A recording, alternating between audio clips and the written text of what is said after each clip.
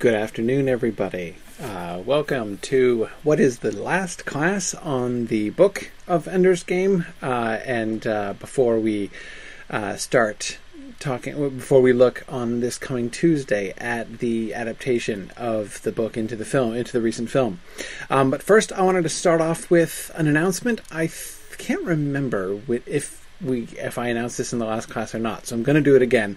But you've probably heard the results of the voting for the final two books we will be discussing in our first year of the Mythgard Academy. And those are Tolkien's Book of Lost Tales, Part 1, and then Dune by Frank Herbert. So we have another Tolkien book and then another classic science fiction book. I am very excited about both of these. We're going to do the Book of Lost Tales first. So for those of you who haven't read this before, this is Volume 1 of the History of Middle-earth series, in which Christopher Tolkien goes back and sort of shows us the evolution of Tolkien's thoughts, looking at his unpublished works from all the way back in the teens and moving forward. The Book of Lost Tales is a fascinating glimpse at really some of the beginnings of Tolkien's thinking. So if you're sort of wondering where, Tolkien's ideas came from and how they grew, it is a fascinating study. So we're going to be looking at the Book of Lost Tales, Volume 1, and we're going to be starting that on Tuesday, May 20th. So we're gonna have our last class on Ender's Game this coming week. We're going to skip 1 week, and then we'll start the Book of Lost Tales after that. So that's what's coming up immediately after we finish the Book of Lost Tales. Then we will start with Dune by Frank Herbert, and I'm going to be publishing the official sort of week by week reading schedule for both books. Certainly with the Book of Lost Tales first, as soon as I can. I hope to do that this coming week. There's a lot going on, but I hope to get that done this coming week so you guys can start preparing for that. So that is. That is now official, and we're definitely getting ready to start the Book of Lost Tales, so that should be a lot of fun. But today, let us finish talking about Ender's Game. I got through the battle last time, through the destruction of the Bugger homeworld and the annihilation of the Buggers, and the revelation, that sort of moment of horrible anagnorisis, horrible to Ender, delightful to everyone else, that it was not a game, that it was in fact real, that Ender has indeed, without knowing it, committed genocide.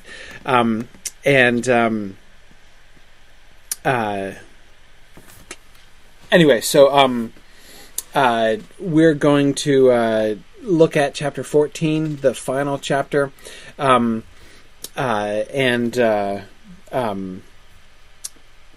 hope tie up some loose ends and things. There have been a bunch of things that we've been discussing all along that I have sort of had this last chapter in mind as we've been discussing for. So I hope we'll be able to kind of tie some things together. And then I have received a number of comments and questions from you guys, which I hope to address a couple of them today at least.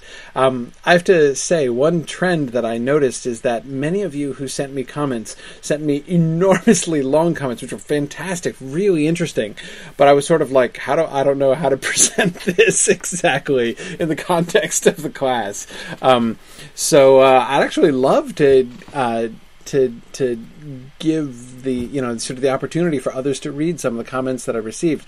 I'm not quite sure actually the mechanism for that yet, but maybe we'll think about that and kind of get back to you. But anyway, I do have a few of them that I do want to touch on, and some of the things that you guys emailed me about I was planning to talk about today anyway. So we'll sort of do those as we go along. Now, I want to begin, where we start Chapter 14 seems to me pretty interesting in the conversation between Anderson and Graff. One of the things we notice right away is that now that Ender is done, that is, he proved to be the perfect tool for the job that needed doing to save humanity, and he's done now, right? He's accomplished the task for which he was shaped. He has destroyed the target at which he was aimed, and now they're kind of worrying what's going to become of him afterwards. Notice what tends to happen here. So this is Anderson and Graff talking. Graf first. Ender is far too dangerous. He's only 11, 12 now, talking about him going back to Earth. All the more dangerous because he could so easily be controlled. In all the world, the name of Ender is one to conjure with. The child god, the miracle worker, with life and death in his hands. Every petty tyrant-to-be would like to have the boy, to set him in front of an army and watch the world either flock to join or cower in fear. If Ender came to Earth, he'd want to come here, to rest, to salvage what he can of his childhood, but they'd never let him rest.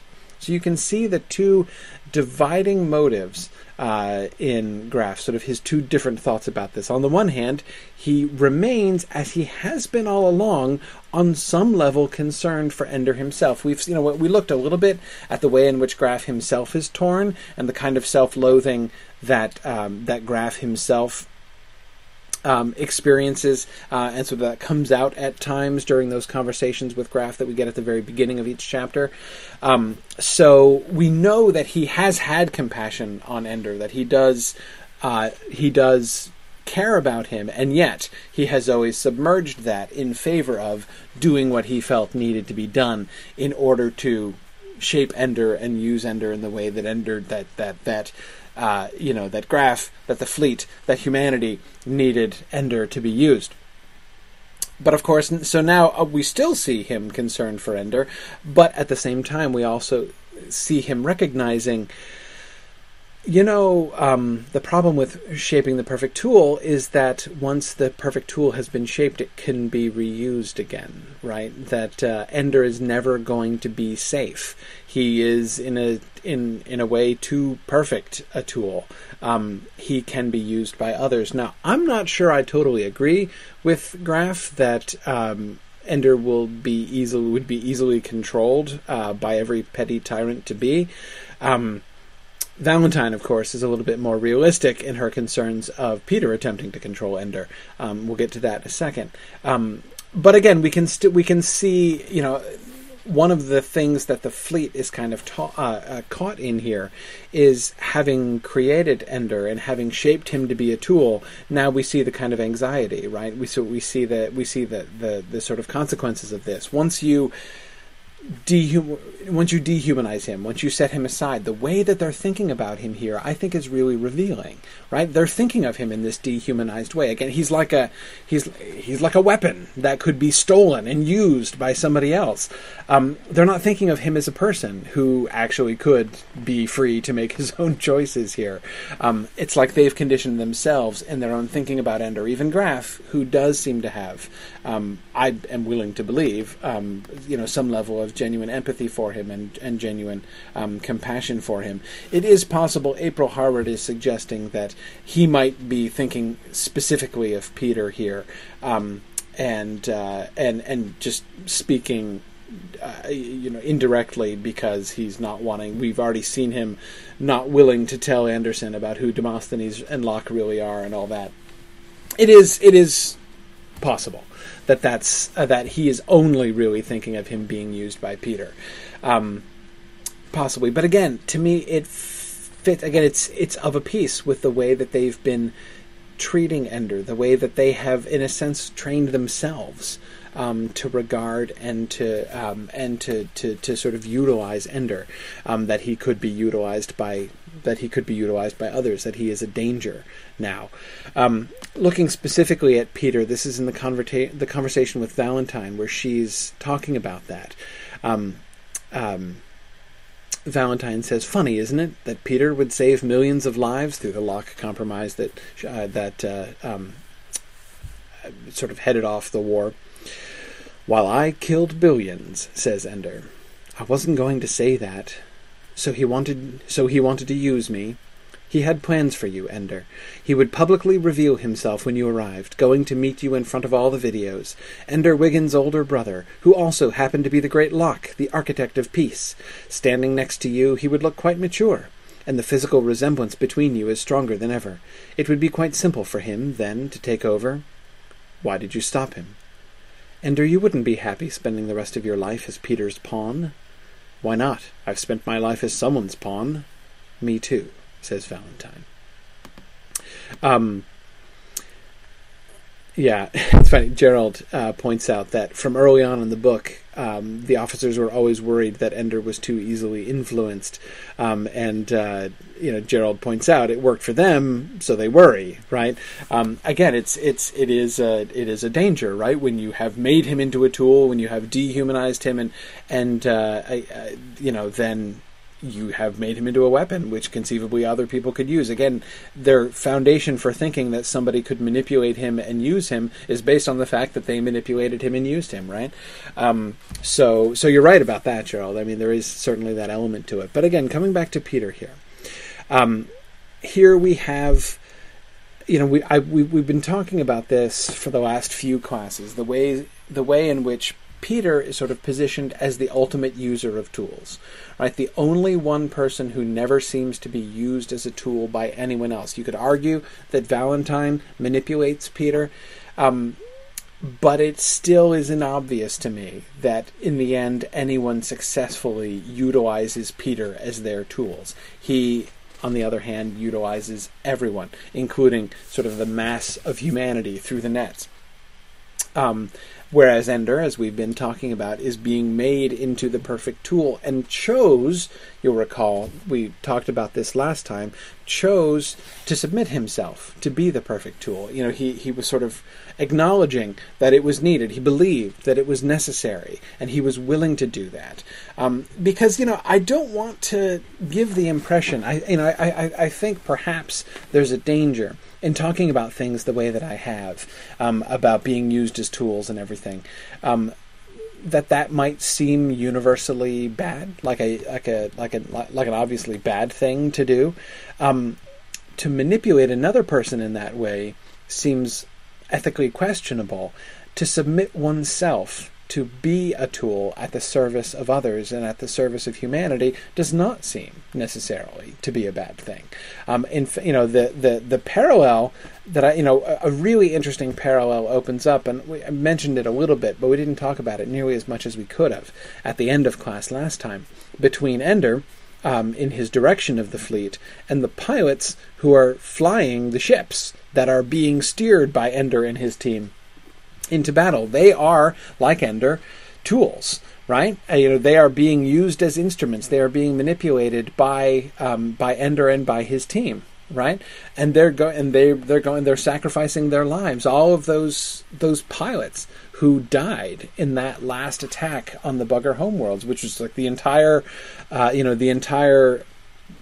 little mini fleet of fighters, were all killed in that last battle. They submitted themselves to that. Do I think that's a horrible thing? I don't think it's a horrible thing. I mean, I don't see any reason from the text for us to be thinking that the sacrifice that they made, Mazer Rackham says they knew what they were doing. They sacrificed themselves willingly. They went into it knowing, because remember, these are people who've already sacrificed themselves, right? Just by the travel that they have undertaken. There's no coming back for them. Remember, Mazer Rackham points out that they, he himself has already lost all of his, his wife and his family and everybody else because of the relativistic trip that he took in order to still be around. These fighter pilots can't get back in time to still make anything of their own lives. By going, they've already sacrificed themselves, right, for this effort. And again, I don't think we are... I mean, I might be wrong. I might be missing some cues here. It doesn't seem to me anything within this story that cues us to look at that as intrinsically a horrifying thing. So again, Ender's choice to submit himself to be a tool, which he does after his time on the raft. When he decides I'm gonna go along. That seems to be, in some ways, I think, an admirable thing. The irony, the thing that makes that moment of revelation when he is told, when he discovers that it wasn't a game, the thing that makes that to me so horrible is the way in which that very willingness is kind of twisted and turned against him. He was willing, and yet they deceived him anyway. And the extent to which he has been essentially betrayed into making these decisions without knowing that he's making these decisions. And you can hear the pragmatism, right, of Graf and Mazer Rackham's explanations, right? If you'd known, you couldn't have done it, right? And if you could have done it, you wouldn't have been able to do it. You can see. I mean, it's not that I necessarily.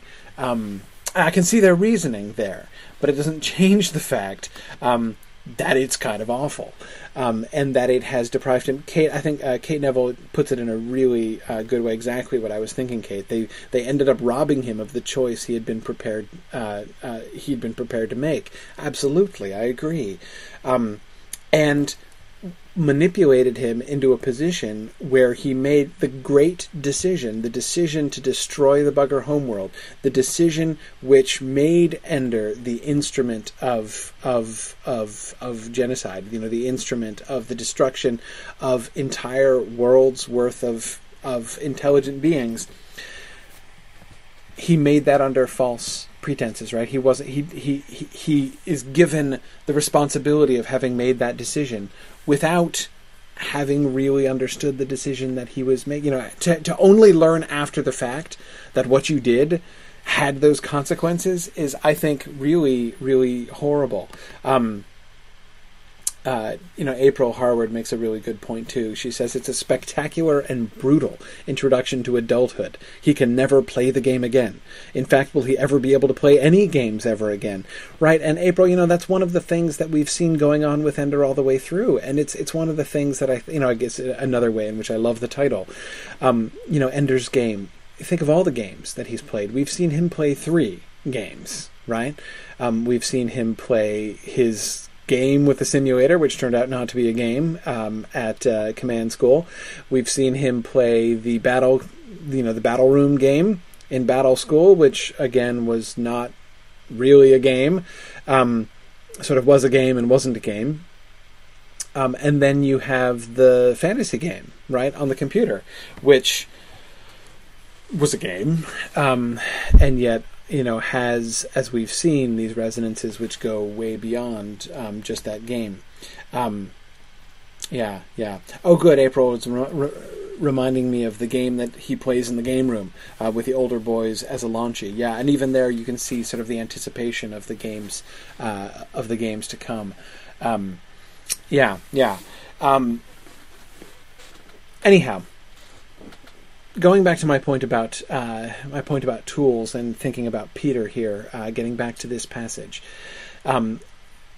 Ender. This seems to be what Ender's ultimate destiny is likely to be, if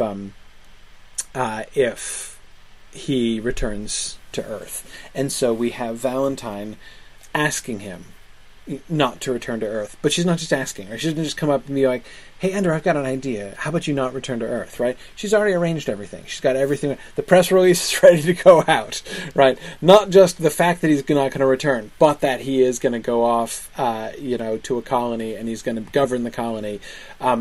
This is, so she's already set all of this up already, and so he asks... they have this exchange soon after this. I know what you're thinking, Ender. You're thinking that I'm trying to control you as much as Peter or Graf or any of the others. It crossed my mind, he admits.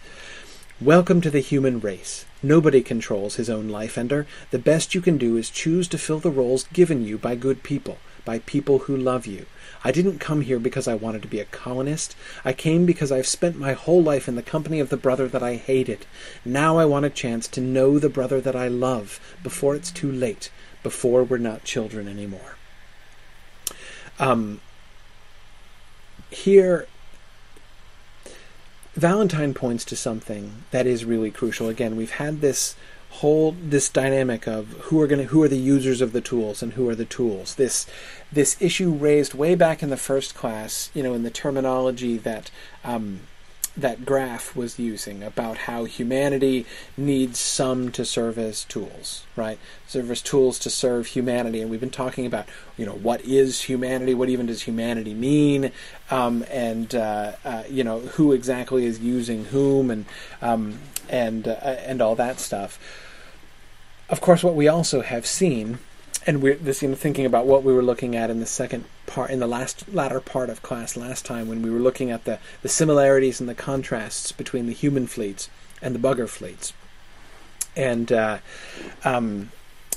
here we have, again, that contrast, the thing that separates humanity from the buggers. The number one difference is the fact that the buggers are tools. They are perfect tools. They act in perfect coordination, and their discipline is excellent, right, as Ender was observing from looking at their ships and their flight patterns, because they're not independent beings at all.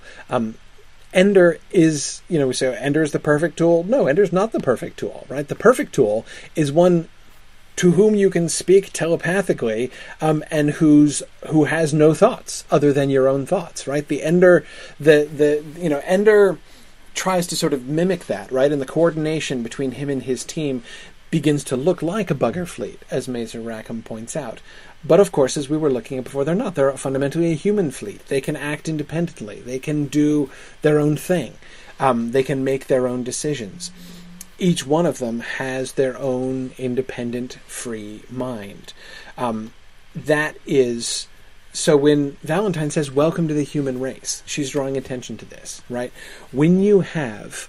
the only way that you could have perfect harmony among people is in a situation like the bugger situation, right? Like in the bugger race, where you have one hive mind, right? That resides in the hive queen, and then you have all of the worker buggers who have no personality, no individual mind, no individual thought, and they all work in perfect unison and perfect harmony, right? That's very easy.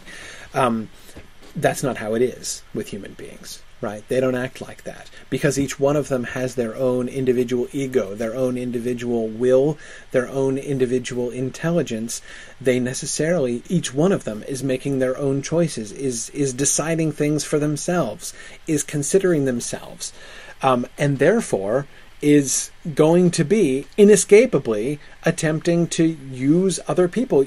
The alternative to using other people is never being in contact with other people, right? To be completely isolated. In order for human beings to operate together, people are going to have different roles in relation. There's always this complex negotiation of using others and being used by others, to sort of put it into those terms. So Valentine says, "Welcome to the human race. Nobody controls his own life. You're not a hive queen, and you can't be a hive queen, and you're not a worker either. The best you can do is choose to fill the roles given you by good people, by the people who love you." Humans, of course, can choose, and we were looking at this last time. Again, the importance of the choice that Valentine was making and why she was making, out of the sense of duty that she had, as well as her love for Ender.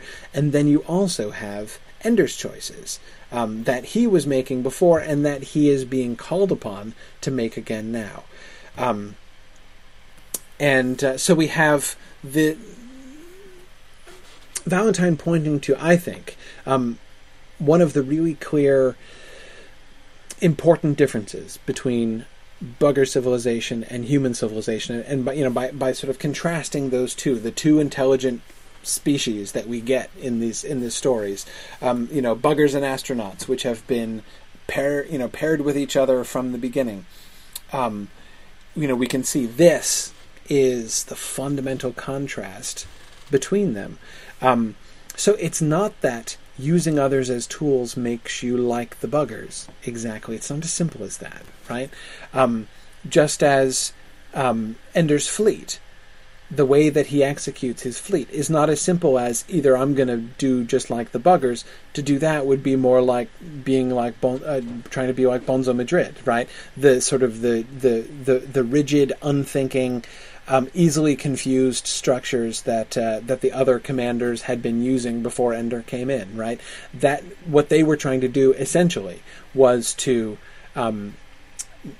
though they didn't seem to be doing this consciously, mimic the bugger fleet, right? You have this formation, everybody just sort of does they have to memorize their role in the formation, but they don't know how to make any decisions on their own, right? They're not independent thinkers. Ender uses them as independent thinkers, and yet also coordinates them together in a unison, which is like the unison of the bugger fleet. Again, I think one of the things that we see there is kind of a tearing down of the dichotomy here, that on the one hand, yeah, humans and buggers are completely different, but it's not as simple as saying using someone else as a tool is really bad, or being used as a tool by somebody else is really horrible. It would simplify things to say that, but I don't think that the book really permits us to think in terms that are really sort of that simple.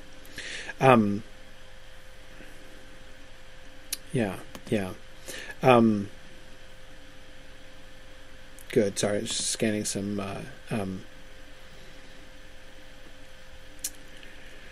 Now Sharon says, by my argument, Peter would also be a tool because he can't do his job in isolation. He must interact with other humans. That's true. Again, all I say is we never see Peter being used by others, right? In a sense, I think that Peter is kind of provided to us in this story. He's kind of at the end of almost every at one end of almost every pole, I think. He's a kind of extreme case. Peter Wiggin operates to me in this story as a kind of, almost like a kind of test case for humanity and monstrosity and all these other things that we've been talking about. So Sharon, I agree. I mean, I don't want to oversimplify that.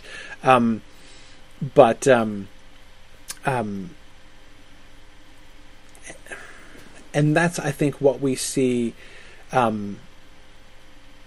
is, well, just to jump ahead a bit to the end, when Peter asks Ender to speak for him before Peter dies. Of course, Peter is now decades older than Valentine and Peter because of the relativistic thing. He asks Ender to speak for him, right? If you can speak for the buggers, you can speak for me. So, of course, what is happening, right? Peter, right before his death, is attempting to use Ender one final time, right? To make Ender his tool, his instrument again, to sort of rehabilitate him and sort of tell his story and immortalize him. But Sharon, your point was making me think of this because, of course, Peter is also used as well. The Hive Queen and the Hegemon, that text which tells their two stories becomes Holy Writ, becomes an instrument, right, of sort of spreading this viewpoint throughout the other worlds that grow up after the colonies continue. So, in a sense, Peter is himself also an instrument. Peter himself is also, as he is asking Ender to sort of be Peter's tool one more time, he also is submitting himself through his story, through the telling of his story, to be an instrument in a sense to further this final thing that Ender is doing in being a speaker for the dead at the end. We'll come back to that a little bit later, but Sharon, that was just what you were making me think of there.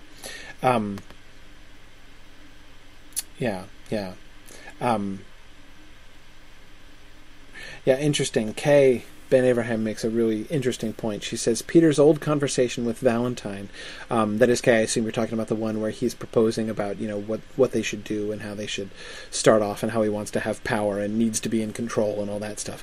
That his old conversation with Valentine makes him sound like a captive of his own cruelty and ambition. Perhaps toolhood can be internal as well as between people. Is Peter Wiggin happy? He gets what he wants, right? He becomes hegemon, right? Peter Wiggin rules the world and seems to rule the world for his whole life, as far as we can tell. Seems to rule the world for 60 years. All of his dreams have come true, right? He has accomplished all of his goals. Is he happy? Is he satisfied? The picture that it seems to me that we get of Peter at the end is of Peter isolated. Obviously he's surrounded by other people. He's got other contacts. He's got other people to either be his friends or to be tormented by him. I don't know, but the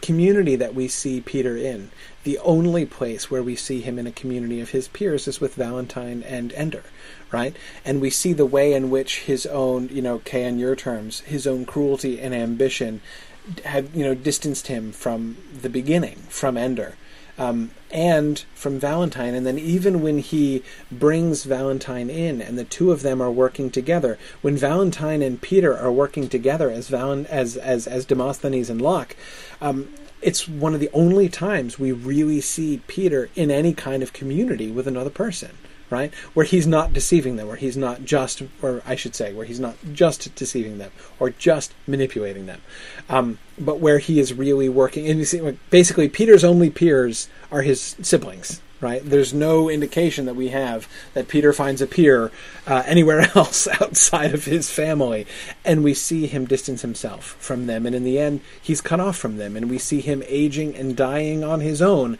back on the earth. The earth is Peter's. He's welcome to it, and he's left on his own there.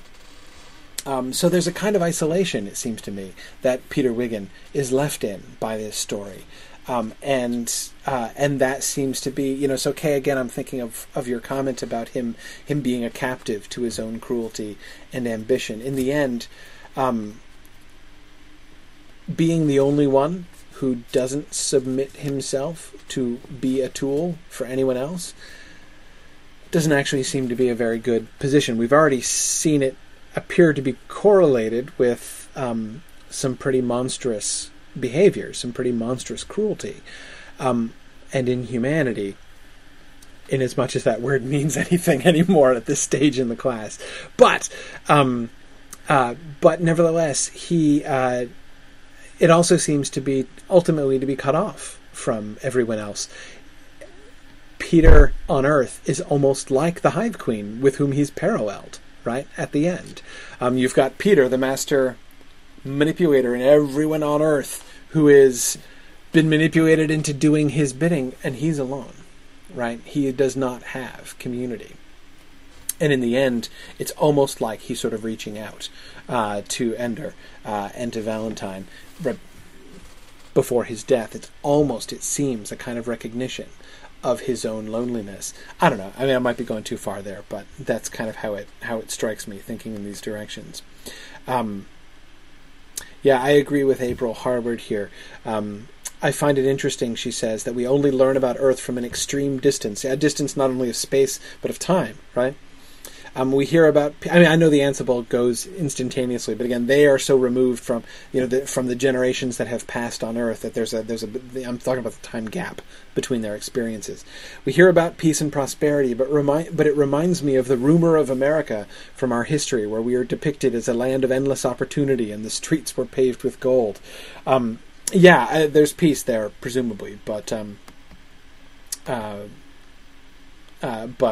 yeah, you're right. It's very distant. It begins to seem very sort of theoretical. Again, so Peter's achieved his thing, but the thing that he achieves, even though it seems to be world peace on Earth for decades, right, which would arguably be a pretty big accomplishment, does, I agree, April, begin to seem like a small thing, right, like a remote and unimportant thing, in the way that the story closes out. And I think that that's a fascinating sort of phenomenon that we get there in the last chapter.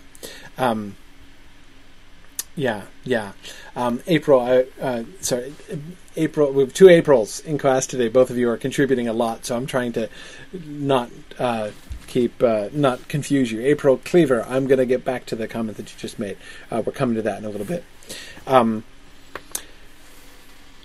Okay, I want to go back a little bit, because sort of in thinking about this and about being tools and being in community with each other and submitting to one another and to serve and to be served by one another, I want to go back to thinking about the relationship between Ender and the Buggers. One thing that we skipped from chapter 13 was the sequence of dreams that he has leading up to the final battle, and I want to make sure to go back and look at those in order to, because they are, directly anticipating the final sequence of the story, which obviously I want to talk about.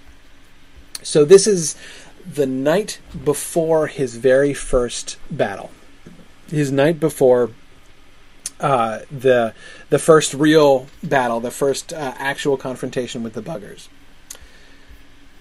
Okay. He had been dreaming that buggers were vivisecting him, only instead of cutting open his body, they were cutting up his memories and displaying them like holographs and trying to make sense of them. It was a very odd dream, and Ender couldn't easily shake loose of it, even as he walked through the tunnels to the simulator room.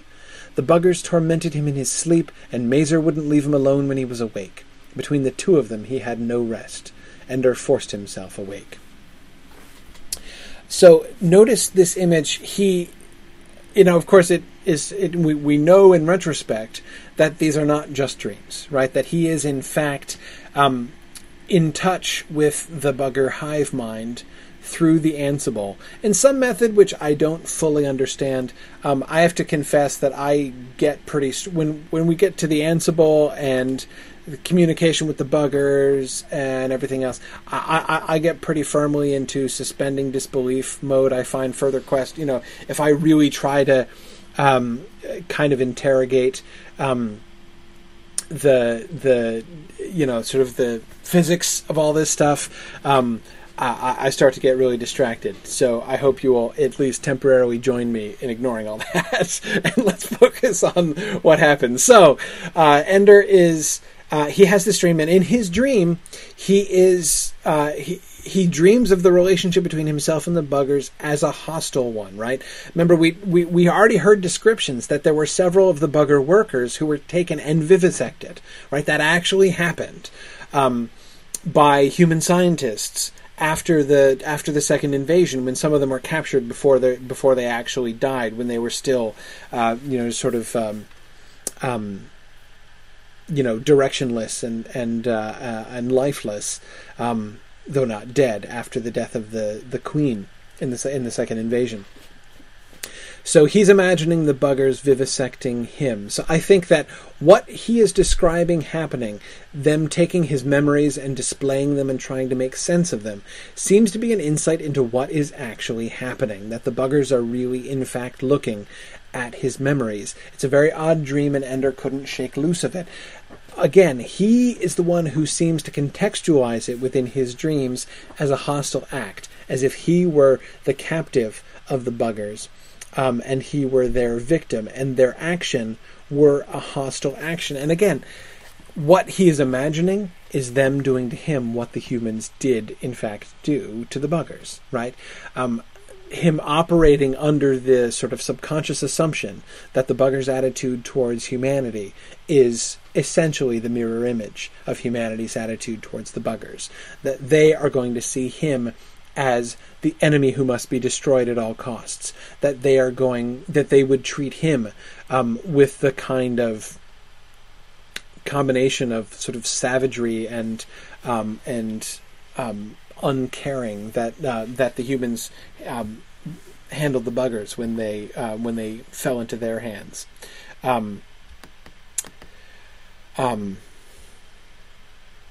Good. Now, the second dream, we get to a familiar landscape. As he drifted off to sleep each night, it was with thoughts of the simulator playing through his mind. But in the night he thought of other things. Often he remembered the corpse of the giant, decaying steadily. He did not remember it, though, in the pixels on the picture of his desk. Instead it was real, the faint odor of death still lingering near it. Things were changed in his dreams. The little village that had grown up between the giant's ribs was composed of buggers now, and they saluted him gravely, like gladiators greeting Caesar before they died for his entertainment.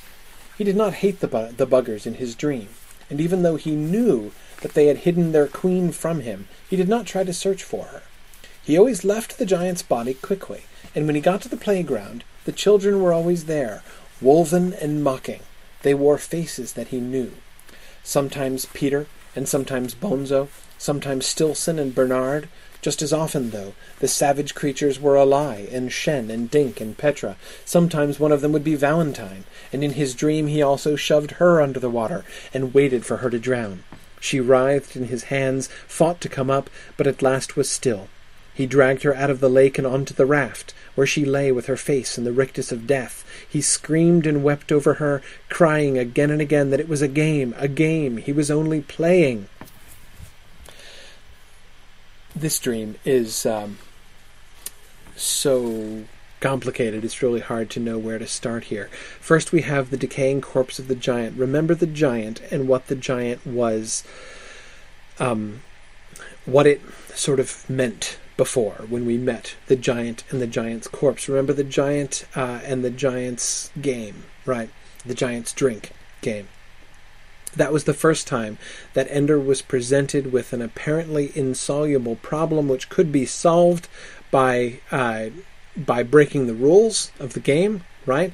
But the breaking of the rules was necessarily destructive. He could, this was one of the first times we saw him saying that Peter would be proud of him, right? That he's a killer now, even when he plays games, right? And the corpse of the dragon, I almost said. Dragon is later. The corpse of the giant, which becomes a feature of the landscape, right? Which becomes something no longer human, not just a victim, but life grows up from within it, right? It's really interesting. Again, this is not just the horrifying, stinking remains of this atrocious act that he had to commit in order to win that game, which didn't have a solution. Again, a thing which is going to come back again and again, all the way back down to the destruction of the bugger's homeworld at the end.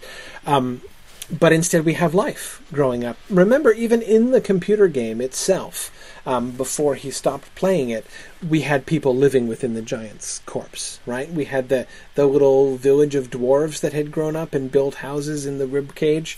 But now buggers are living there. So we see the buggers saluting him gravely like gladiators greeting Caesar before they died for his entertainment.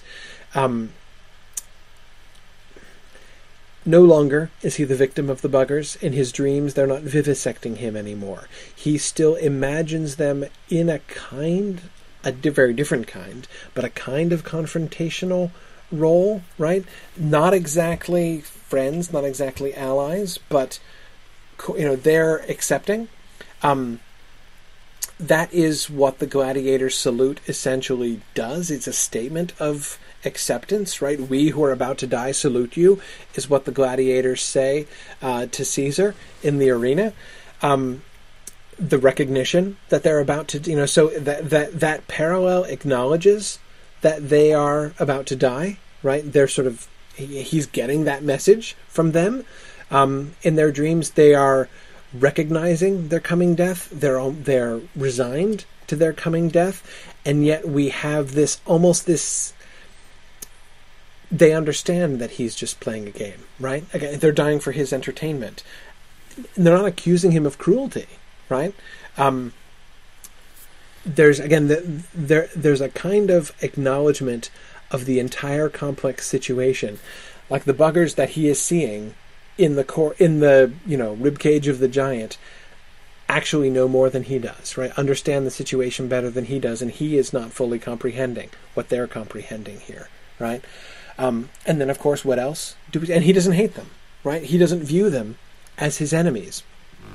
And so he leaves them behind right away, and instead goes to the place where the non-children live. And we were looking at the content, when that passage first comes up, when he first goes to the playground and meets the children who are not really children, but in fact wolves who will turn on him and tear him to pieces, unless he proactively kills them all first, tricks them and traps them and drowns them. Then they will kill him. And we were looking, when that was first being presented to us, it was in the context of the hostility he was receiving at battle school and ultimately the confrontation with Bonzo. But the contrast, the way in which the sort of peaceful and resigned village of bugger warriors, I say warriors because of the gladiator connection that we're being given here, right? This peaceful, resigned community of bugger warriors and this community of human children, and it's the human children that are the real monsters, right? They're the ones who act like his enemy, and we see him, Ender, being tormented, right? Being tormented by not only the fact that all of these other humans that he knows, some of whom were his enemies, like Peter and Stilson and Bonzo, and some of whom were his friends, like Eli, Shen, Dink, Petra, and even Valentine, all of them turn out to be inhuman. All of them turn out to be monstrous, and he is forced to kill all of them. Coming finally to that enormously poignant vision of himself killing Wolf Valentine, only then to drag her out of the lake where he's drowned her in the lake, and to drag her out onto the raft where she lay with her face in the rictus of death.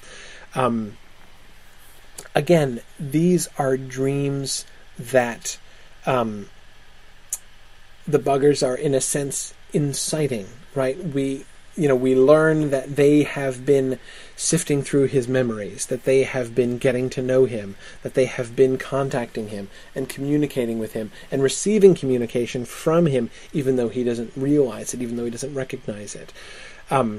So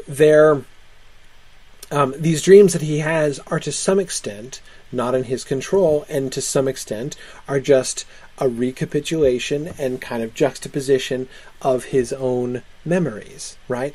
But they're also clearly playing on his own fears and insecurities as well. The way in which his enemies and friends are mingled together among the children wolves, right? The way in which these creatures are simultaneously his friends and peers, but also monsters who must be destroyed, lest they destroy him. The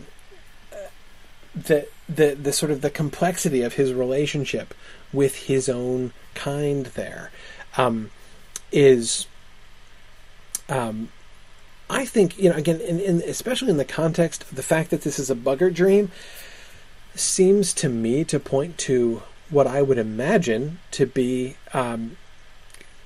a lot of confusion on the part of the buggers. Why do human beings treat each other like this? What exactly is going on here? It's not what is monstrous. Whether it's the children wolves themselves or Ender himself who are monstrous, there's a lot of monstrosity going on in that playground, right, among these non-children, Ender included. The bugger village is peaceful and resigned by contrast. And it really, I think, and the way in which Ender's own uncertainties, the ways in which he has been kind of rationalizing things are kind of taken away from him, are really sort of exposed. It was so much cleaner, wasn't it, the first time with the wolf children, right? I mean, on the one hand, it was a little bit creepy, but it was like the confrontation with Bonzo, right? Okay, so you've got some of the children are acting like wolves, right? Some of them are acting like monsters, and that's awful. Bonzo and these other guys who are trying to kill Ender, that's terrible. And Ender, he has to protect himself, right? I mean, what else can he do? The alternative is death. That's true in the game, right? It was actually true in that bathroom when he was fighting with Bonzo. He's got to kill or be killed. What else can he do, right? It was, even then it seemed it was already a little bit difficult, but it was much cleaner then compared to now when we see it again, as if, I think, through the bugger's eyes, right? To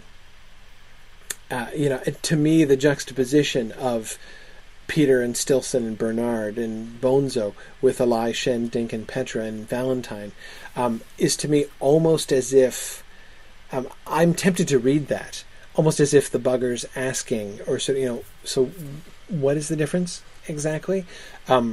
What is the distinction? But, you guys are all humans, right? You all are, you're like, each one of you is a queen intellectually, right? Why are you doing this? Why are you like this?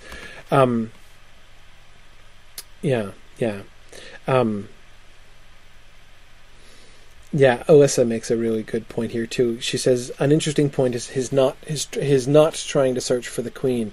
Why not? Does his dream self, after all, have honor, reserving something and recognizing a boundary?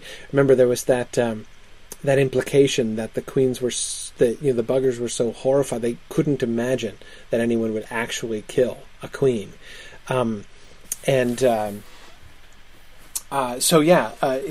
do we see? And again, this is sort of in that sense filtered through the bugger consciousness, right? That he's not even going to try. He's not even going to go there, because again, that's not the emphasis of this dream. This dream is not about him and the buggers. It's about him and other people, right? And again, all of this happening in or near the corpse of the giant that he killed in his very first attempt to do the undoable, to perform the impossible, to break the rules and thus win an unwinnable game. And so in this way, the corpse of the giant is parallel with the destroyed bugger homeworld, right? In the end, you have all of these anticipations, right? You've got the giant. You've got the room at the end of the world. You've got his final battle in battle school, right, against the two armies, and then finally the destruction, the confrontation with the bugger homeworld. So you've got these different situations in which he's confronted with seemingly insoluble problems, and he's got to find a way to break the rules in order to get through them. We saw, or you could arguably, and I think the parallel is clearly there. Lump in his confrontation with Stilson and his confrontation with Bonzo into that same pattern. Where again, he's got to break the rules, he's got to break the taboos in order to win the game, win the confrontation in the only way that he believes he can win it. And again, so that, to me, is what the giant's corpse, what the location of this dream conjures up. It's sort of in that context, which is still being anticipated. The bugger world hasn't been destroyed yet, right? It's kind of a loom. So the decaying giant, which he can still smell, the odor of death surrounding, is sort of an anticipation of, or sort of a warning of the position he's gonna be in later on. Well, then, right afterwards. So this is during his period of unconsciousness after the destruction of the bugger homeworld. He has another dream, and this is fascinating because it's like the other bugger dreams, but this is obviously, I think it's obvious, right? Not generated by the buggers, right? This is generated purely by his own subconscious, because the buggers who have been, in fact, communicating with his mind are dead now. But here's his last dream. It might have been a single day. It might have been a week. From his dreams, it could have been months. He seemed to pass through lifetimes in his dreams, through the giant's drink again, past the wolf children, reliving the terrible deaths, the constant murders. He heard a voice whispering in the forest, "You had to kill the children to get to the end of the world." And he tried to answer, "I never wanted to kill anybody. Nobody ever asked me if I wanted to kill anybody." But the forest laughed at him. And when he leapt from the cliff at the end of the world, sometimes it was not clouds that caught him, but a fighter that carried him to a vantage point near the surface of the bugger's world, so he could watch over and over the eruption of death when Dr. Device set off a reaction on the planet's face, then closer and closer, until he could watch individual buggers explode, turn to light, then collapse into a pile of dirt before his eyes. And the Queen, surrounded by infants, only the Queen was mother, and the infants were Valentine, and all the children he had known in battle school. One of them had Bonzo's face, and he lay there bleeding through the eyes and nose, saying, "You have no honor." And always the dream ended with a mirror or a pool of water or the metal surface of a ship, something that would reflect his face back to him. At first it was always Peter's face, with blood and a snake's tail coming from the mouth. After a while, though, it began to be his own face, old and sad, with eyes that grieved for a billion murders, but they were his own eyes, and he was content to wear them. I like the dream sequences almost as much as I like the fantasy game earlier on in the book. Nobody asked me if I wanted to kill anybody. He's saying this, of course, in the context of not wanting, he never wanted to kill the children to get to the end of the world, right? the way in which, I mentioned several classes ago that one of the things that I find really wonderful to think in, really exhilarating in thinking about this book, is the way that particular words and phrases keep coming back, and you return to them again and look at them in a completely new way. They resonate with an entirely new force as you move on through the book. Things like buggers and astronauts, for one thing, for instance. But another one for me is the end of the world. Remember the end of the world, and the debate about what does it mean, the end of the world? The end of what world? The end in what sense of the world? And we were looking at various, significance that phrase seemed to have for Ender at that point in the story. Of course, the entire concept of the end of the world comes to have an enormous and an enormously increased significance once Ender has actually destroyed a world, right? Once he has actually caused the end of the buggers' world. And that, that sentence, you had to kill the children to get to the end of the world. What a horribly resonant sentence that is, isn't it? In several ways that's true, right? It was true in the fantasy game, of course, on its most literal level. It was true for Ender, right? He had to kill the children. He's just going to go on to fantasize about the baby buggers, right?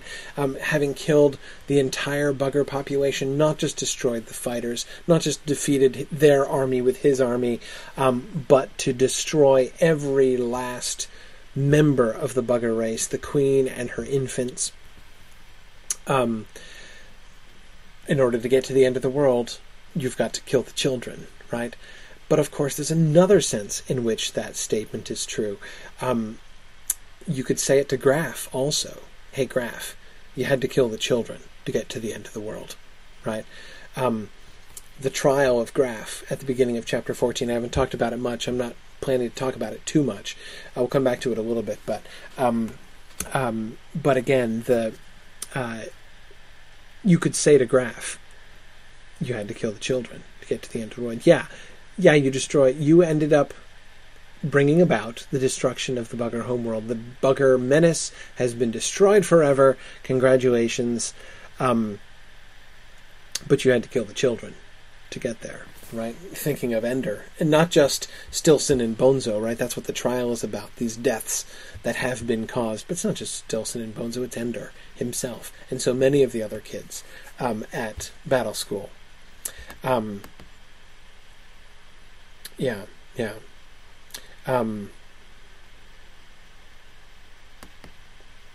Good. Sorry, looking at a few of your comments here.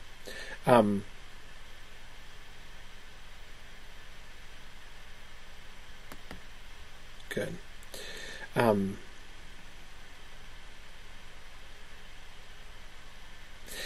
April Harward, I agree with you. April argues that in the end,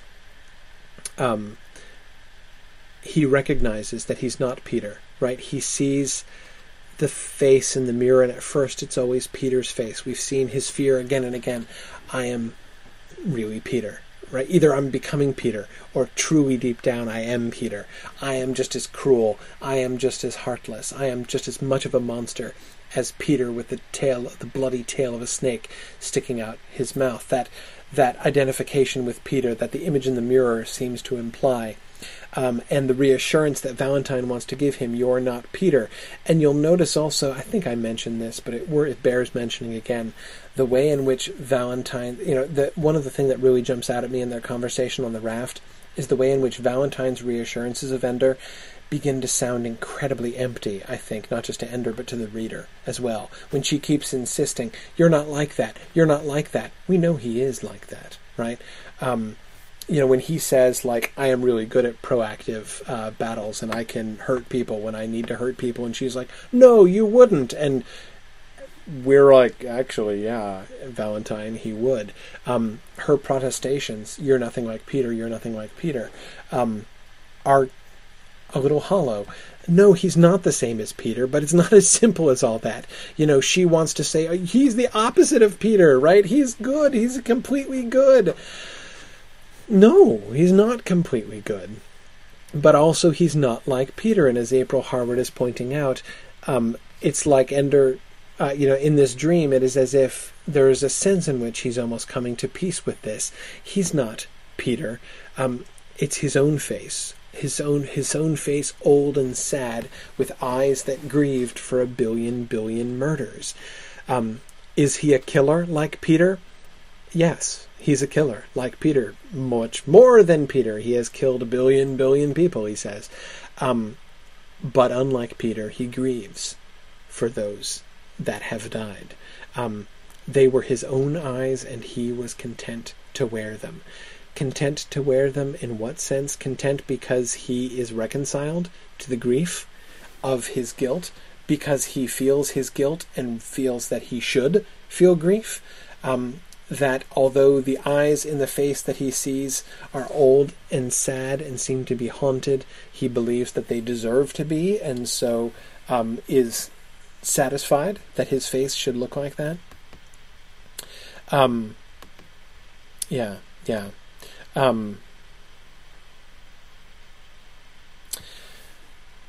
Good. Sharon asks a question. Sharon, that was exactly... You remember when I said it's obvious that this dream isn't coming from the buggers, and then I kind of paused and said, I think it's obvious? Sharon, the thought that crossed my mind as I was in the middle of uttering that sentence was exactly the question you've just asked, which is, could Ender be communicating with the remaining larval queen's mind in this dream of the end of the world? Is the larval queen learning about his grief at the genocide? I don't know. It's exactly that thought that gave me pause. It's possible, maybe. I am kind of inclined to think no. Inclined to think that this dream is just his own. But I don't know. Like I said, I as soon as I said it was obvious, I was like, wait a second, hang on, there is another possibility. I don't know. Certainly, the larval queen does seem to understand that he does grieve for the 1 billion murders. So, maybe, Sharon, you could argue, as you're suggesting, that this dream is the mechanism by which she is, by maintaining a connection with him after the destruction of the bugger homeworld, she is understanding his reaction to it, understanding that he didn't know what he was doing, and that once he did understand, he was sorry. It seems possible. April Harwood agrees, thinks it's possible. April says it could be. It's what she was born for, to communicate with humans. Maybe. Kate Neville asks, is there a way in which the human children are to the adults as the buggers are to the queen, especially in a society that limits childbirth? They seem to be considered extensions of society, valuable only for the way in which they can serve humanity as a whole. I think there's a parallel there. I think especially with the childbirth limitations, that does make a kind of sense, but that's monstrous. Not in the buggers. In humans, it's monstrous, right?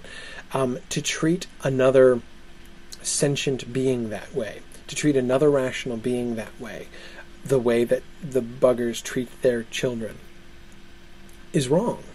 The buggers would agree that it was wrong. One queen doesn't treat another queen that way, right? So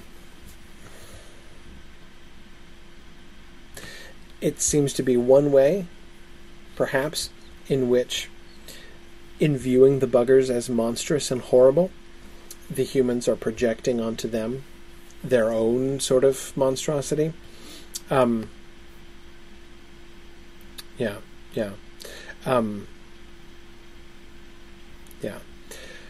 Well, let me, I should move forward. I can't, as always in afternoon classes, I can't keep going as long as I do in night classes, because in the night classes my family is asleep already, and in the afternoon classes my family is clamoring for food. So I have to move forward here to provide for my own young. But it's worth remembering, of course, Ender's own response. This is his response to the, killing the children in order to get to the end of the world. After the trial of Graf, Ender didn't care about his reputation. He watched the videos impassively, but in fact he was amused. In battle I killed 10 billion buggers, whose queens at least were as alive and wise as any man, who had not even launched a third attack against us, and no one thinks to call it a crime. All his crimes weighed heavily on him. The deaths of Stilson and Bonzo, no heavier and no lighter than the rest. Remember the passage we were looking at last time, at the very end of class, about the sort of the consequences, the unforeseen consequences. Graf describes how basically he was trying to build an empathic gun, right? A weapon that would be the perfect weapon of destruction, the perfect aggressive weapon of preemptive destruction, but which still had the capacity to empathize with the enemy in order to understand them sufficiently well to defeat them. But the consequence is to create someone who is absolutely stuck in self-loathing. You will recall Ender's comment. This is the last passage I was referring to just now, when he's talking to Valentine and saying about how he loves his enemy right before he destroys him, and doesn't just defeat him, but before he completely obliterates them, and the way in which he has a hard time living with himself for this reason, that he is always destroying what he loves and loving what he destroys.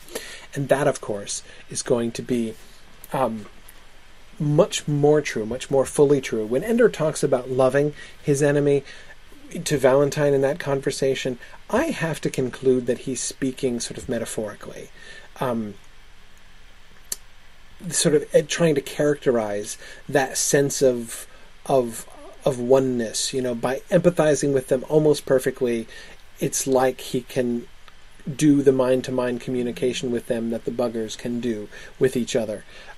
So that's I don't think he's referring to loving them in like the sense of like feeling all like warm and fuzzy with them. Certainly when he defeated Bonzo either in the bathroom in their physical fight or in the battle room when he completely demolished Bonzo's, when he demolished Salamander Army, he didn't love Bonzo in a warm and friendly way, but empathized with him, right? Could feel with him, could understand the suffering that he was going through. Anyhow, that we can see both times when he defeats Bonzo, actually. Okay.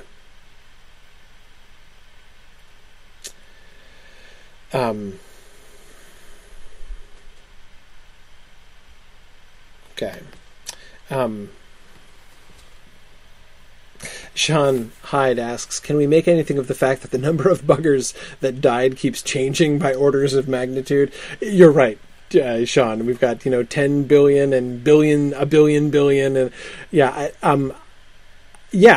think we can make something of that, Sean, which is simply that the number is really huge, right? That is, none of those numbers seem to be any attempt at precision.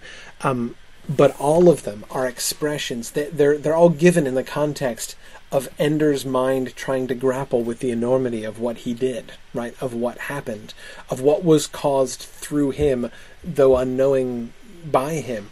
That the enormity of it, to murder an entire species, is so hard to grapple with that in thinking about the number of creatures that he did away with, he just keeps sort of piling these enormous numbers on. That, anyway, Sean, is how I understand it. But let's look at that final sequence. I want to make sure that we get through this, even if I have to save some of the questions that you guys sent for the beginning of next class when we talk about the film. But I want to get through this closing sequence no matter what happens. This is, of course, Ender and the larval queen at the end of the world. The room was as it always had been. Ender remembered well enough to look for a snake on the floor, but there was only a rug with a carved snake's head at one corner. Imitation, not duplication. For a people who made no art, they had done well. They must have dragged these images from Ender's own mind, finding him and learning his darkest dreams across the light years. But why? To bring him to this room, of course. To leave a message for him. But where was the message? And how would he understand it? The mirror was waiting for him on the wall. It was a dull sheet of metal, in which a rough shape of a human face had been scratched. They tried to draw the image I should see in the picture. And looking at the mirror, he could remember breaking it, pulling it from the wall, and snakes leaping out of the hidden place, attacking him, biting him wherever their poisonous fangs could find purchase. How well do they know me, wondered Ender. Well enough to know how often I have thought of death, to know that I am not afraid of it. Well enough to know that even if I feared death, it would not stop me from taking that mirror from the wall. Ender has come to the end of the world again. Right?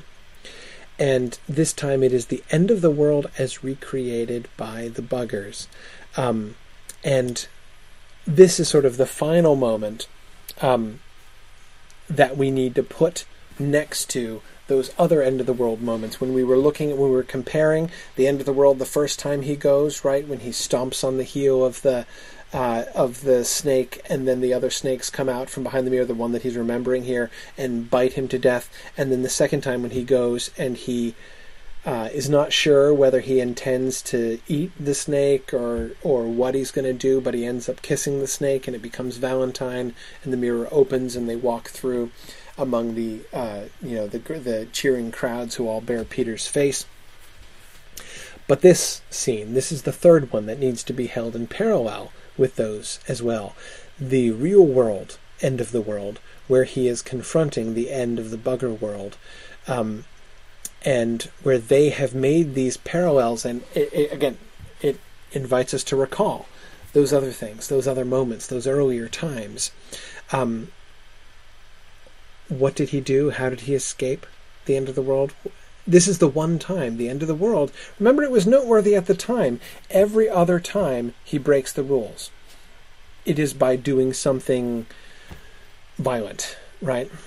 Every other time he emerges from a seemingly impossible situation, he breaks the rules in order to do it. It's associated with violence, murder, or both, right? Stilson, Giant's Drink, Bonzo, even the last battle in Battle Room, the way he breaks the rules and has them just go through the door without winning the game. Of course, the destruction of the bugger homeworld in the end. The one difference, the one place in which he breaks the rules and solves the puzzle is when he kisses the snake instead of killing it, right? It's the one thing that kind of jumps out that doesn't fit that pattern, that preemptive violence pattern that we get everywhere else in the story. And of course, it's that moment that the buggers are capturing here, that the buggers are alluding to. Remember when you kissed the snake, you escaped, you got past the end of the world by kissing the snake, by kissing your enemy. And what happened when he kissed the snake? What did it become? His sister, right? It became Valentine. It turned out that the snake was his sister. And you'll remember that his mind shuddered back from that. Was the snake Valentine all along? Have I been killing for months and months? Have I been squishing the head of Valentine? And he couldn't even think about it, right? Is it Valentine that's being eaten by Peter? The buggers turn out to be his sisters, right? The queen who is there, the larval queen, turns out to be his sister, so he isn't being invited again to kiss the snake and discover when he does so that she becomes his sister, even though he is horrified to think of the number of times he has killed his sister.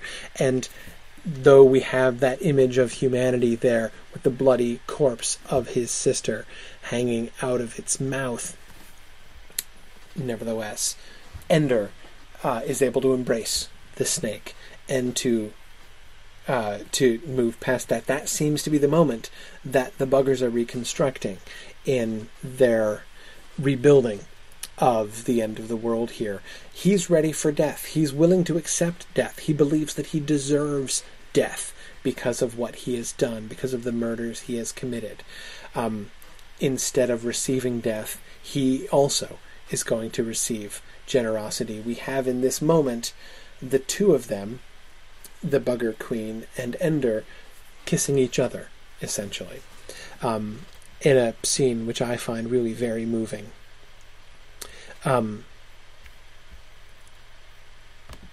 We are invited to recall, at least I remember, Ender putting on the bugger mask. Remember, he always had to be the bugger when he played Buggers and Astronauts with Peter. And he would put on the bugger mask, and he was looking at the world through the eyes of a bugger.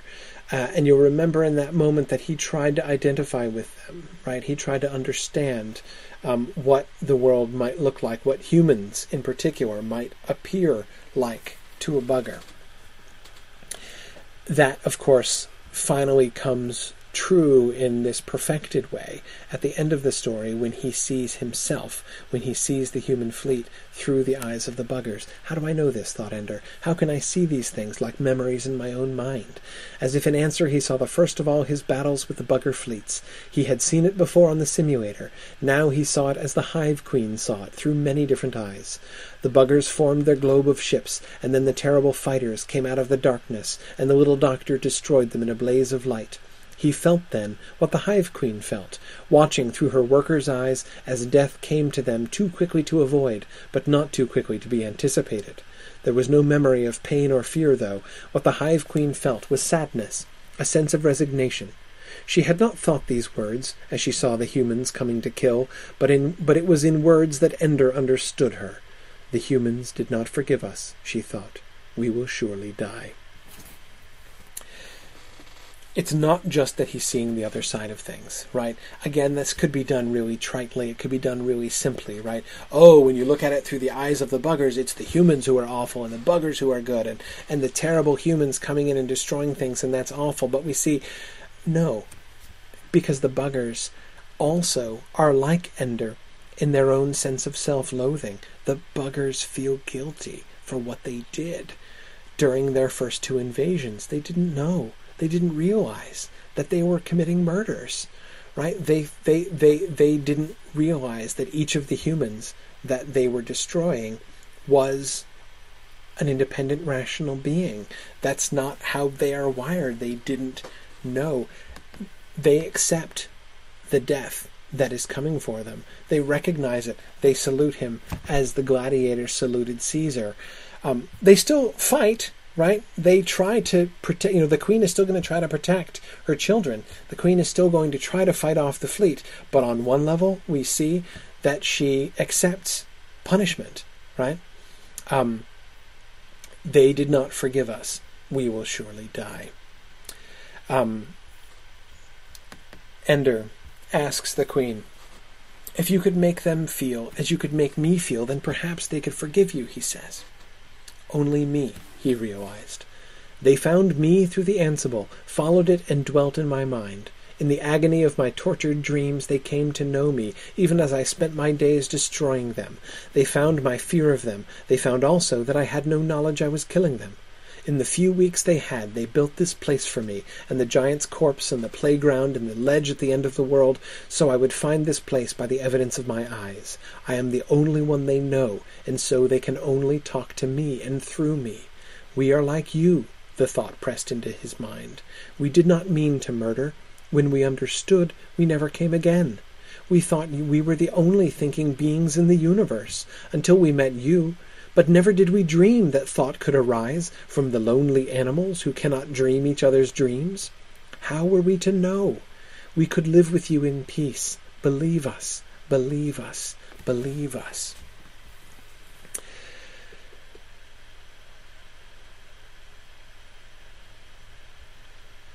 We are like you. There are so many ways in which that sentence also, don't you sort of hear that sentence resonating throughout the book? And in some ways,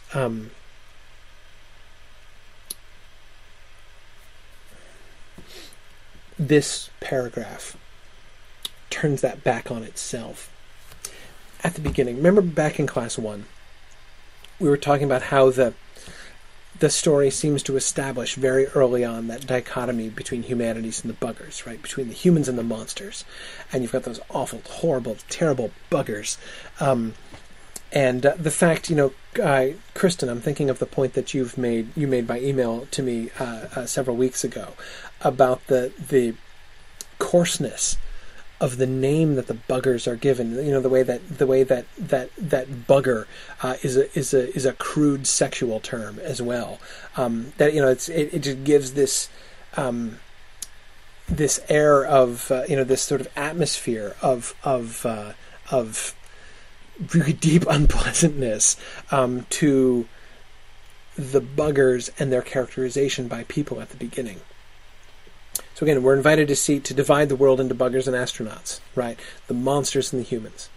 And then we see that sort of being complicated. We are like you, right? We're not just monsters. But we see it's more than just that, right? Because we've been seeing ever since the first class, that the humans are, they are like us, right? Or we are like them, right? We view them as these inhuman monsters. It turns out that the humans are the ones that are inhuman, right? And we've seen, the way in which, these kinds of monstrosities seem to be everywhere, right? That the line between monster and human doesn't seem to really be that sharp. Well, now that line gets blurred, but in a different way. It's not just neither way of breaching that divide, the divide between us and them that we get at the beginning. It could be done in one of two really trite ways, right? It could be done in the, hey, we're not monsters, we're just benevolent creatures like you. You've just misunderstood us. And that's true, but there's more than that. You could also blur that line by saying, look in the mirror, my friends, and what you might see is Peter Wiggin with a snake coming out of his mouth, right? We're monsters, okay, and you had those images of us, killing, all the Marines on that ship that we sent to Eros and everything else, so we're monsters, and you've got the videos of us making Marines' heads explode and everything else. Okay, fine, we're monsters, but so are you, right? You're Peter Wiggin with a snake in his mouth. Okay, yeah, that works too, but it's more than just that too. In the end, what we see is we are like you in the sense of we make mistakes, right? We do stuff that we're really sorry for afterwards. Ender didn't know what he was doing. He didn't realize he was committing genocide. They didn't know.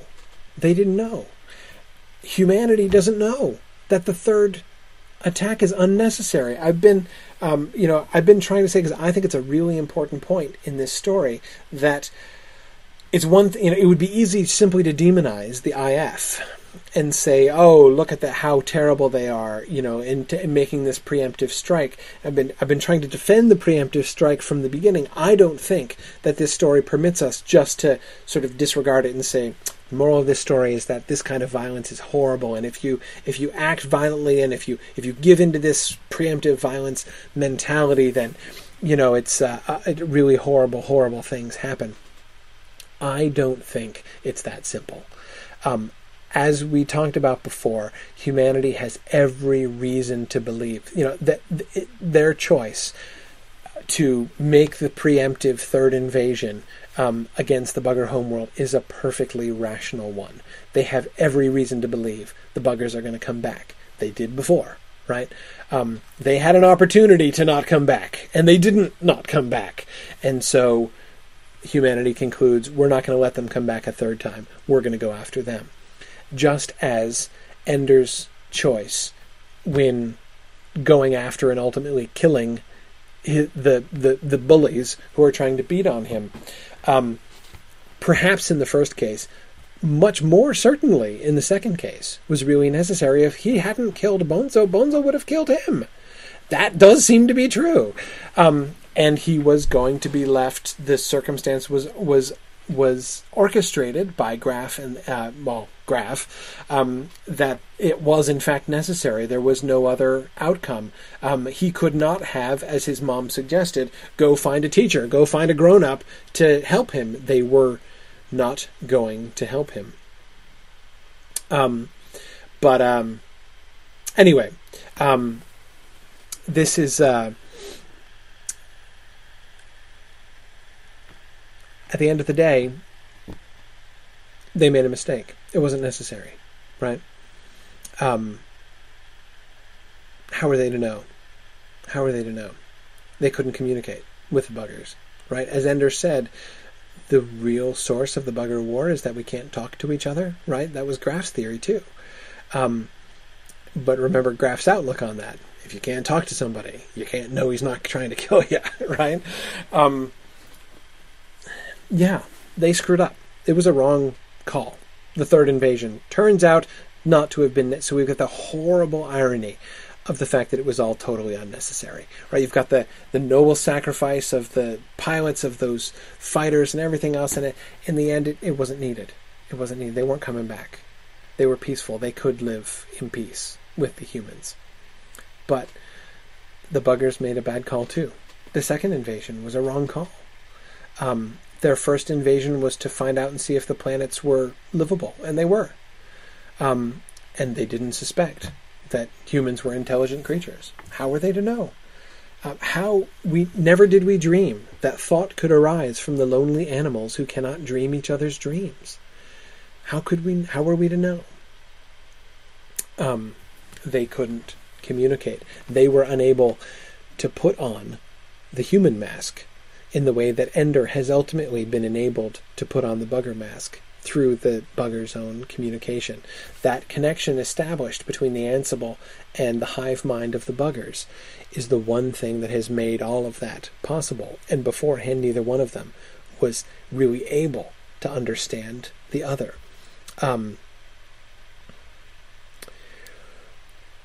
Ender's book. It was written as if the Hive Queen spoke, telling all that they had meant to do and all that they had done. Here are our failures, and here is our greatness. We did not mean to hurt you, and we forgive you for our death. From their earliest awareness to the great wars that swept across their homeworld, Ender told the story quickly, as if it were an ancient memory. When he came to the tale of the Great Mother, the Queen of all, who first learned to keep and teach the new queen, instead of killing her or driving her away. Then he lingered, telling how many times she had finally to destroy the child of her body, the new self that was not herself, until she bore one who understood her quest for harmony. This was a new thing in the world. Two queens that loved and helped each other instead of battling, and together they were stronger than any other hive. They prospered. They had more daughters who joined them in peace. It was the beginning of wisdom. Remember what Valentine said about tigers, right? If humans were not killing machines, right? Humans didn't evolve to sit on rafts in the middle of lakes, right? They evolved to be killers. It's by being the most effective killers that they rule the planet instead of tigers. Okay. So evolution, moving forward. In order to move forward, the only way you can move forward is to be the most efficient killer. The buggers say that's not true, right? They already were efficient killers. What moved them forward was finding peace. Not being like tigers, not out-tigering the tigers, but in fact differing from them almost completely. Notice embedded in that, of course, is the summary execution of all of the other queens, right? Telling how many times she had finally to destroy the child of her body, the new self that was not herself, until she bore one who understood her quest for harmony. We don't have time to get into it too much, but here's a thought exercise. Here's a little paper assignment. Compare and contrast that action, the Hive Queen and the new non-peaceful queens, until she finally manages to bring up a queen who is like unto her. Compare and contrast that and Battle School. There's a little paper assignment for you. So again, I think that we can see one of the consequences of Ender's book, one of the things that he learns from the buggers is that, perhaps actually the way that people have been looking at, the way that they have convinced themselves, that people have convinced themselves that they need to look at the world, that they need to look at themselves, is in fact fundamentally wrong. The change that needs to happen is not just the willingness to live in peace with the buggers, but in a sense the willingness to live in peace, period, with themselves. That you don't, in fact, have to be Peter Wiggin in order to do this. Yeah, Kate is saying it sounds like the breeding of Ender. Absolutely, I agree. Between the breeding plan of trying to bring Ender Wiggin into being, and then the weeding out at Battle School, yeah, it sounds a lot to me like that. But their final move is blessing and acceptance. If only we could have talked to you, the Hive Queen said in Ender's words, but since it could not be, we ask only this, that you remember us, not as enemies, but as tragic sisters, changed into a foul shape by fate or God or evolution. If we had kissed, it would have been the miracle to make us human in each other's eyes. Instead, we killed each other. But still we welcome you now as guest friends. Come into our home, daughters of Earth. Dwell in our tunnels. Harvest our fields. What we cannot do, you are now our hands to do for us.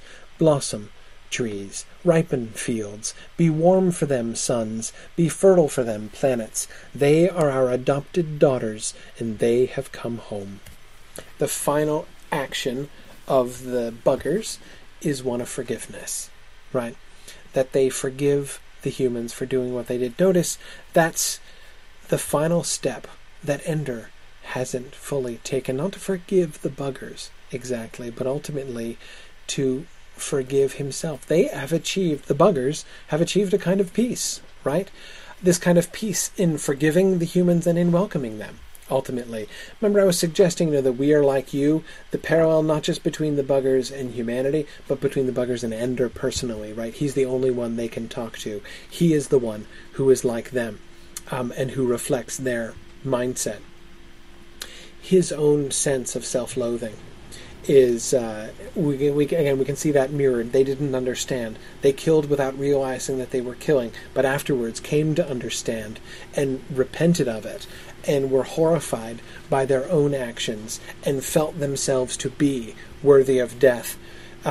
Ender hasn't received death as a consequence of his crimes, but instead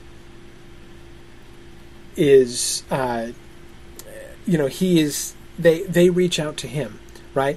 Their final action is one of forgiveness, to forgive the humans. His final action is to submit himself to become their tool. Ender finally does become a tool. In fact, his entire identity is submerged within the Speaker for the Dead, right? He becomes the Speaker for the Dead. He becomes their instrument. He becomes their hands. He becomes their voice, right? He joins himself to the buggers in order to be in community. He does reach out and kiss the snake there in the end and join with them, walking through the gate. Even though he's confronted by a world which all bear Peter's face, right, he still tries to reach out to them in the voice of the Hive Queen. And to be so, the way in which, and again, the emphasis I would place is on the choice that he makes. The choice that he makes to submit himself, to submerge himself, to be their tool. Anyway, there's a lot more that could be said about this. I'll sort of leave you to sort of think more about these things. I will come back to the questions that I got next time. And if you have other comments or questions that you want to make, I encourage you to do that. I'll do those a little bit at the beginning of next time, but I'm still going to try to leave enough time to make some comments about the film in our last class.